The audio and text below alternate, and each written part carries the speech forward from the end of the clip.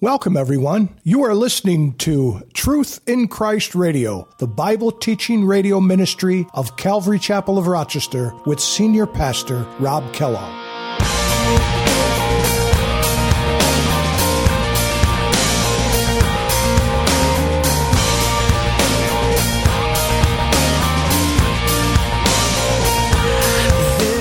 There they are. They're right on the edge of going in.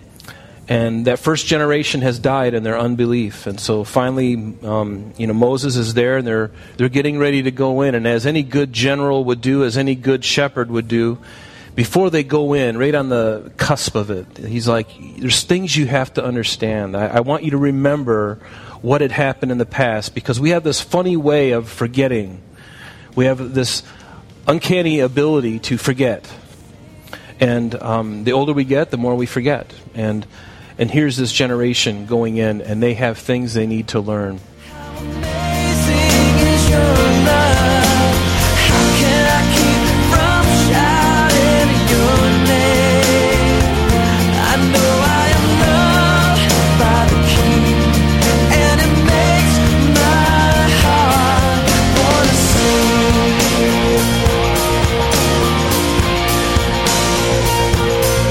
I will lift Hello, everyone, and welcome to Truth in Christ Radio.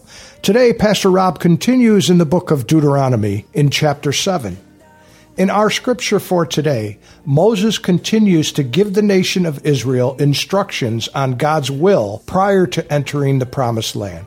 The old generation had died off, and the new generation will be those that enter the land. In order for them to be victorious and keep their families safe, they must follow God and be obedient to His Word. As Christians today, we are faced with all kinds of evil from the world. We too must follow God's plan and be obedient to His Word. Here's Pastor Rob with today's study. Man, if you could, let's open up our Bibles to Deuteronomy chapter 7.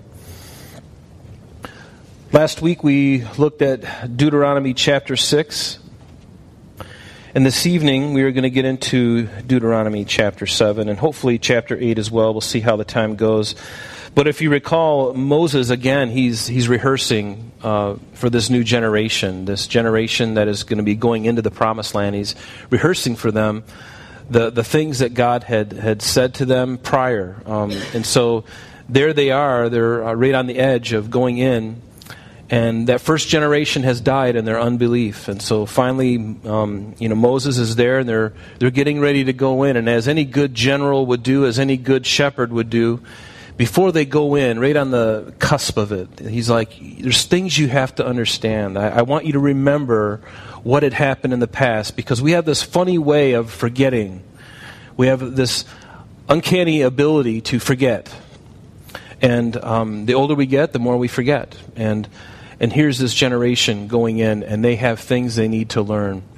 And because they're going into enemy territory, they're going into into cultures that are wicked, cultures that are bent on the lust of the flesh and the pride of life and the lust of the eyes. And it's all about that. And they've been warned over and over again not to assimilate into those cultures. And when God was going to bring them in, He says, I want you to go in, and when I tell you to go in, I want you to destroy everything. I want you to do what I tell you to do. Specifically and determinedly, I want you to do what I tell you to do. And isn't it interesting that we have a hard time obeying the very simplest commands? We could be going down the street, and the Lord could say, I want you to go left here, and we're going to think to ourselves, well, I want to go right. That's just the way we are. Very simple command. There's sometimes when I'm driving, and there's more than one way to get to my house, depending on where I'm at. And sometimes I just get this funny feeling. The Lord's like, well, just take this way. And I don't even think about it. I just go. And then I find out later there's an accident on that road, right about the time. You never know about these things. And so, you obey those little things, and I'm not saying I obey every still small voice. I'd like to say I do, but I don't. And I know you don't either. So I'm in good company. But we should, right? We should desire to do that and really press into that. But anyway, in Deuteronomy chapter 7, so here he is. he's telling them, he says, when the Lord your God brings you into the land which you go to possess, and has cast out many nations before you, and he names them here, the Hittites, the Girgashites, the Amorites, the Canaanites, and the Perizzites, and the Hivites, and the Jebusites. Notice, 7 nations greater and mightier than you. You know, when you think about Israel, they're a great mighty nation, but these other nations, God is saying, they're greater and they're mightier than you. And I love how the Lord takes small things, and He likes to glorify Himself in the small things. He doesn't take the big things, and it's just His way of doing things. He always takes the humble and lifts them up.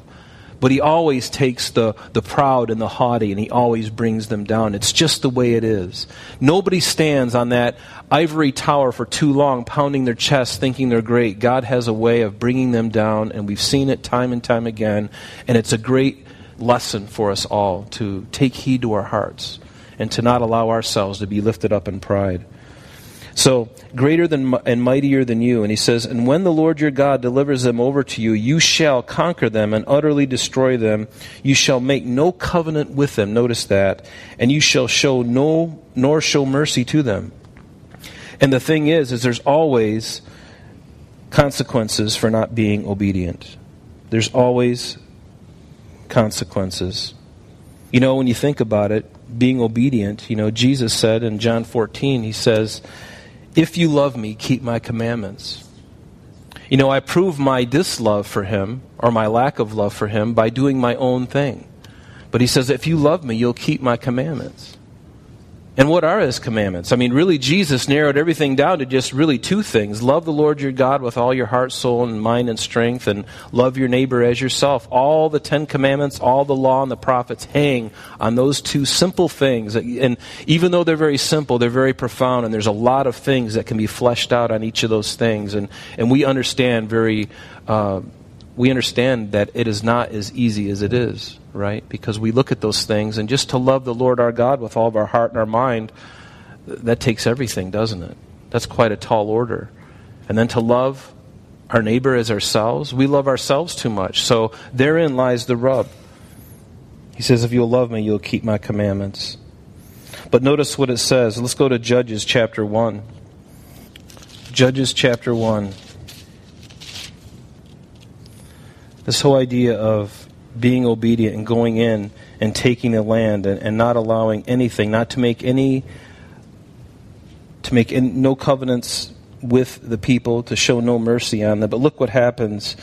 It says after Joshua died in the book of Judges, in the very second verse, it says, and so now Joshua has died, and they're all there, and they're getting ready to go up and take possession.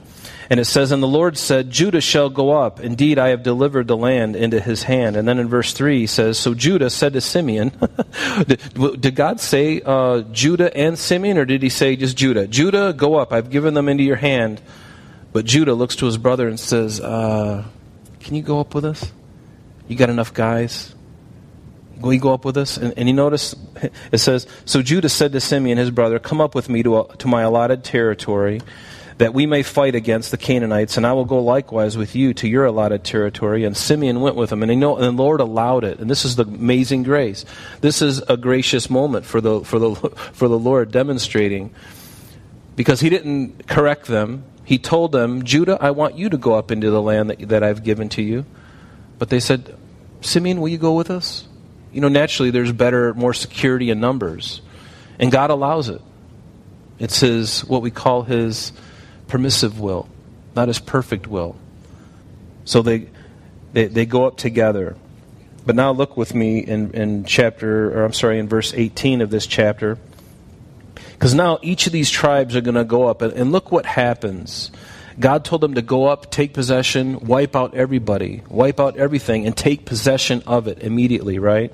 And so look what happens. And as we read this, remind yourselves or be aware that we have the same hearts as the children of Israel do. We are no different than they are.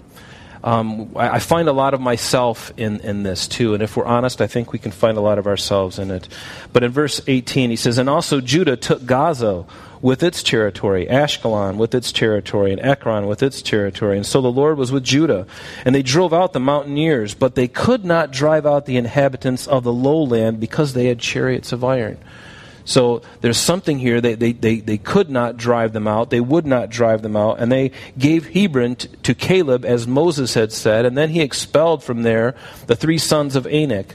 But the children of Benjamin, notice, did not drive out the Jebusites who inhabited Jerusalem. So the Jebusites dwell with the children of Benjamin in Jerusalem to this day. So they were told to go in and drive them all out. But for some reason, they stopped short of finishing the job. And when God says to do something, we need to be sure that we do it, and do it all the way, and don't let anything get in the way. Don't let your flesh get in the way and say, well, I've gone far enough. Have you ever done something and you're like, well, that's good enough? And the Lord's going, go the extra mile and get it done. Get it done. And see, we always take the path of least resistance. If I get most of the job done and I encounter some resistance, I'm like, 90%'s not bad. 90%'s not bad. So I'll just stop here and kick back. Have you ever done that with a job?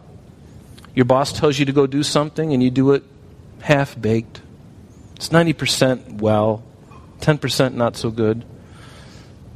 And yet the blessing is in doing it all. And that's where we honor our King, when we honor him by being completely obedient, which they were not, and neither are we. And there is the grace of God. But notice, but the children of Benjamin did not drive out the Jebusites. And in verse 22 it says, and the house of Joseph also went up against Bethel, and the Lord was with them. So the house of Joseph sent men to spy out Bethel. The name of that city formerly was called Luz. And when the spies saw a man coming out of the city, they said to him, please show us the entrance to the city, and we will show you mercy. And so he showed them the entrance to the city, and they struck the city with the edge of the sword. But they let the man and all his family go. And the man went to the land of the Hittites, built a city, and called its name Luz, which is what its name is today. Verse 27, it says, however, Manasseh did not, underline those, Manasseh did not drive out the inhabitants of Bethshan and its villages, or Taanach and its villages, or the inhabitants of Dor and its villages, or the inhabitants of Megiddo and its villages. For the Canaanites were determined to dwell in that land. And it came to pass, when Israel was strong, that they put the Canaanites under tribute, but did not completely drive them out. It's better to have them around to do some work, right? It's better to have them as slaves and have them do some work than to just conquer them. Then we have to do it, right? It sounds good to the flesh, doesn't it? We can keep these guys around, these young, healthy, strong guys. We can have them do our work for us. And didn't God give them a land? Didn't he say earlier that he says, I've given you a land and wells that you've never dug yourself. I've given you houses that you didn't have to build. I've given you vineyards and things of that nature, farmland. I've given you all this stuff, and you didn't have to do anything. It's already tilled for you. It's already ready to go, and you just walk into it. And you would think that would be enough. But no, we keep a remnant behind as slaves to do some more of our stuff while we remain a little bit lazy. And you see, they're no different than we are. We can get into this fleshly attitude. Nor did Ephraim, verse 29, drive out the Canaanites who dwelt in Gezer. That's a place where the old people were, Gezer. I'm only kidding. So the Canaanites dwelt in Gezer. It's probably Gezer, but I'll call it Gezer because it sounds fun. Among them, it says, nor did Zebulun drive out the inhabitants of Kitron or the inhabitants of Nahalol. So the Canaanites dwelt among them and were put under tribute. Nor did Asher drive out the inhabitants of Acco or the inhabitants of Sidon or of Ablah, Achzib, Helbah, Aphek, and Rehob. So the Asherites dwelt among the Canaanites, the inhabitants of the land, for they did not drive them out. And what happens when you don't drive out an enemy? What happens over time? Your sons become interested in their daughters become interested in your sons. The next thing you know, they're playing in the same sandbox together. Next thing you know, they're looking at each other, writing notes. I like you. Do you like me? Yes or no? Right? Next thing you know, there's wedding bells, babies. Next thing you know, the gods are coming out. Oh, it's Christmas. Come on. We want to do our own thing. No, on Christmas we do this other thing, and we worship this God, and we've been doing it forever. And, you just got to, Daddy won't be happy if you don't join me and worship this false God. You can see it, and it happens. And that's exactly what does happen. And he says, Verse 33, nor did Naphtali drive out the inhabitants of Beth-Shemesh or the inhabitants of Beth-Anath, but they dwelt among the Canaanites, the inhabitants of the land. Nevertheless, the inhabitants of Beth-Shemesh and Beth-Anath were put under tribute to them. Again, some more people they can have as slaves. And the Amorites forced the children of Dan into the mountains, for they would not allow them to come down to the valley. And the Amorites were determined to dwell in Mount Heres, in Ajalon, and in Shaalbim. Yet when the strength of the house of Joseph became greater, they were put under tribute. Now the boundary of the Amorites was from the ascent of Akrabim, from Selah and upward. And so what we have here is a list of these 12 tribes. As they start to go into their land, they don't really do the job. They don't really finish the job. And God wanted them to finish the job. And it's so important that we are obedient to the very end. If God says to do something, we need to do it. We need to do it with all of our heart, and we need to do it until He says stop. And be specific. You know, in 1 Corinthians chapter 15, verse 33, it says this, do not be deceived. Evil company corrupts good habits. And I love what it says in the King James. It's a little bit different. It says, evil communications corrupt good manners. And all these nations that they had failed to drive out, now all of a sudden, instead of them having an impact on those people are starting to have an impact on them. And it's unfortunate, but it seems that that's always the way it is. We, as believers, it's an unfortunate thing when you see a young lady who loves the Lord, and all of a sudden there's this young man at college who is Googles over her, and she falls in love with him only to realize that he doesn't know the Lord at all. He's a nice guy. He's a very moral guy, perhaps. Maybe his family goes to church, and he has a semblance of holiness. He has a form of godliness, but denies the power thereof. And so she gets involved with him, and then she thinks to herself, well, I can, as we date and as we are engaged, I can win him to Christ. I know I can do it. And then they get married. Then she finds out that this young man that she was so in love with now is seeing other ladies. And she finds that he's abusive. And now she's got a couple babies on the way. Maybe she's already got a couple. Now she's stuck. All because she wasn't listening. Evil company corrupts good manners. Whenever you get yourself entangled with the things of the world, just like the children of Israel were doing here, they were going to create a snare for themselves. And so often we see that with our young people. And you pray and you speak to them, and sometimes they won't listen. And God even uses that for His good. I love that verse. It says, and He works all things for the good to them that love Him. It's not like when we make a mistake, God is done with us, because He uses that mistake later on in life. It would be much better if you didn't have to go through it, but sometimes for some reason, you've got to go through it. And then when you go through it, you feel the pain, you see the destruction of it. And then later on, you're like, you know what, Lord, you were right. You told me not to do this. My parents told me not to do this. And now here I am. I'm suffering the consequence of this thing. And the Lord's going, it all could have been prevented. My daughter, my son. Would you just listen? Just listen. Being obedient is so important, especially in the days that we live in, because very few people are. Even in the church, we have to be that way. We have to say, Lord, I want to be an obedient child. I want to be obedient to you, Lord. I don't want to go through this lesson again and again. I want to learn it the first time. I want to go through this with you. And Lord, be with me in it. And He's like, I'll be with you in it. It may not be easy. It's going to be hard sometimes. But being obedient is never easy. Doing the right thing is never easy, usually. It's always easy to cave into the flesh. It's always easy to compromise because there's no challenge. But when there's a challenge, you have to meet it with the Spirit of God going before you. You have to meet it with the Word of God. You can't just cave in. You have to persevere.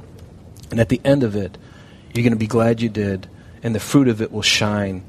And you will be an example to other young people coming up under you. So it's not even just so much about us. It's about everybody else. I love that verse where it says, Paul says, walk circumspectly, not as fools, seeing that the days are evil. And I like that idea of walking circumspectly, because it means, circum means around, right? Spectly means to see. So wherever we go, wherever we're at as a Christian, if you call yourself a Christian, everywhere you go, there are people walking around you. They know who you are in the workplace. They're watching you. How you respond when your car breaks down and your catalytic converter goes, like it did with me the other day, and the battery dies, and you got this really huge bill to pay, and everybody's watching. How are they going to deal with this? Are they slamming their hand on the hood of the car? Are they kicking the tires? Are they pulling out the flare kit and lighting it, putting it underneath the gas tank? I mean, what are they doing? I didn't do that, by the way. The flare thing I did do, but I didn't kick the car. No, I'm only kidding. So it's so important that we're obedient. In 1 Corinthians chapter 5, verse 1 through 8, it says this. It is actually reported that there is sexual immorality among you, Paul speaking to the Corinthians, and such sexual immorality as is not even named among the Gentiles, that a man has his father's wife, and you are puffed up and have not rather mourned that he who has done this deed might be taken away from you. For I indeed, as absent in body but present in spirit, have already judged, as though I were present, him who has so done this deed.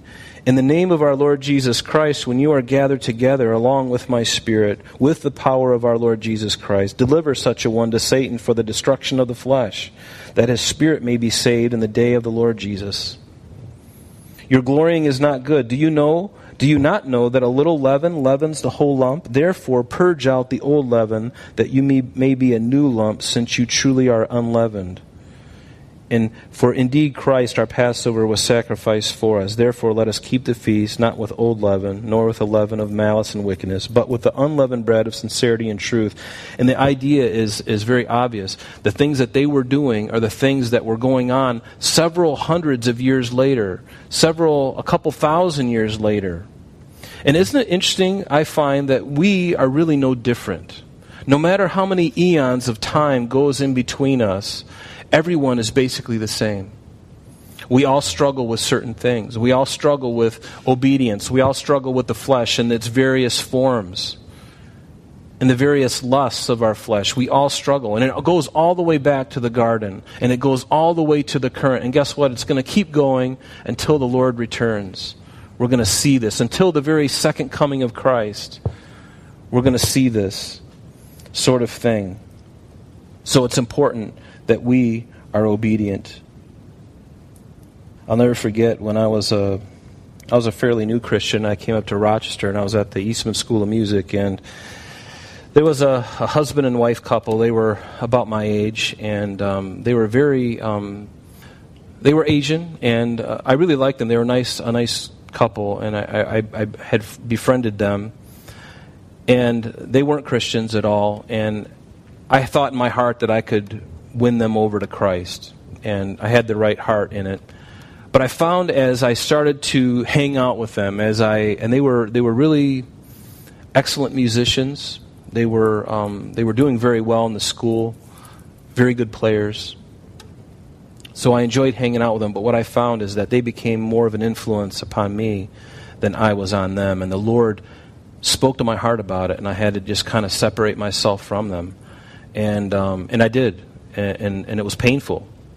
It was painful because I'm like, you know what? If I'd have just kept my distance and just loved them from a distance and kept from getting involved in this way, I probably would have been a better influence on them, right? But instead I get in there and I mess it up, and I know that God had forgiven me. But that's what happens. We have to be careful, Verse 3. He says, nor shall you make marriages with them. Unfortunately, that's all the time we have for today. But please join us next time as Pastor Rob continues our study in the book of Deuteronomy. Calvary Chapel of Rochester is located at 2503 Browncroft Boulevard, Rochester, New York, 14625. You can reach us at our church office between 9 a.m. and 4 p.m. Monday through Friday at area code 585-586-3300. 888-312-3140. If you would like to have an audio CD of today's message mailed to you in its unedited format, simply mention today's date when contacting our church office for ordering details. And that number again is 585-586-3140. You can also contact us via the web by logging on to www.calvaryrochester.com. There you will be able to access a number of useful things, such as information concerning our beliefs, ministry and contact information, our location and service times, and much more. You can even download the radio and sanctuary messages in MP3 format free of charge from the resources link. You can also listen to these messages on your mobile device by going to Calvary Chapel of Rochester on Google Play or Apple Podcast.